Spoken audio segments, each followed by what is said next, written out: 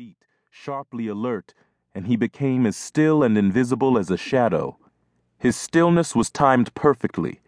His target came through the near door, so close he nearly tripped over Rule. When the unfortunate crossed in front of him, Rule struck with the speed of a cobra. His fangs exploded into full, glorious length as he attacked, but he wouldn't taste of this repugnant creature. He could control the impulse, sparing himself the disgust of such an experience. Instead, it was his extending claws that struck.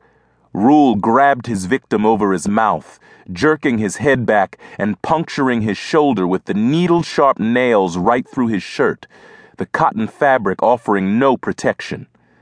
Rule's muscles flexed as his prey struggled and fought, but they both knew it was a futile effort.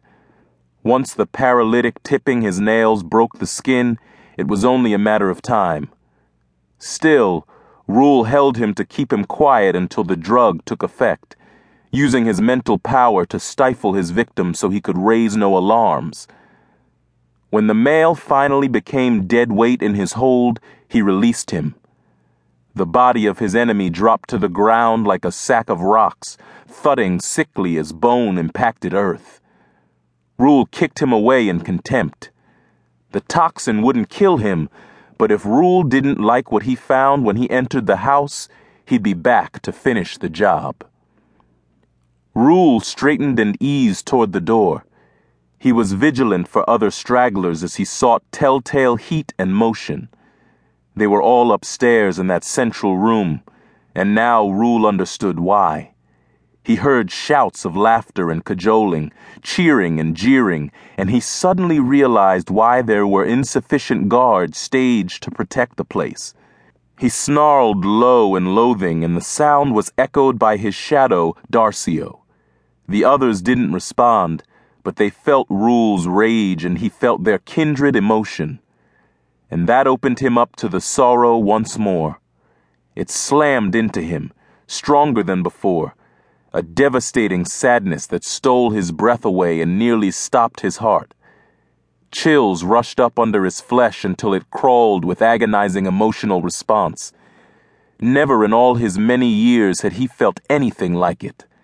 He'd shared thoughts and emotions with his pack for all of his existence, and never had they, his family, been able to project such powerful emotion into him. If he couldn't feel such things from his family, who could force it upon him? More, what caused such agony? He was the most powerful, the most sensitive when it came to sensing these things, but surely one of his caste had felt deep abiding pain before. What made this so incredibly intense to him? How did it invade him so easily in spite of his skill and power to resist such things?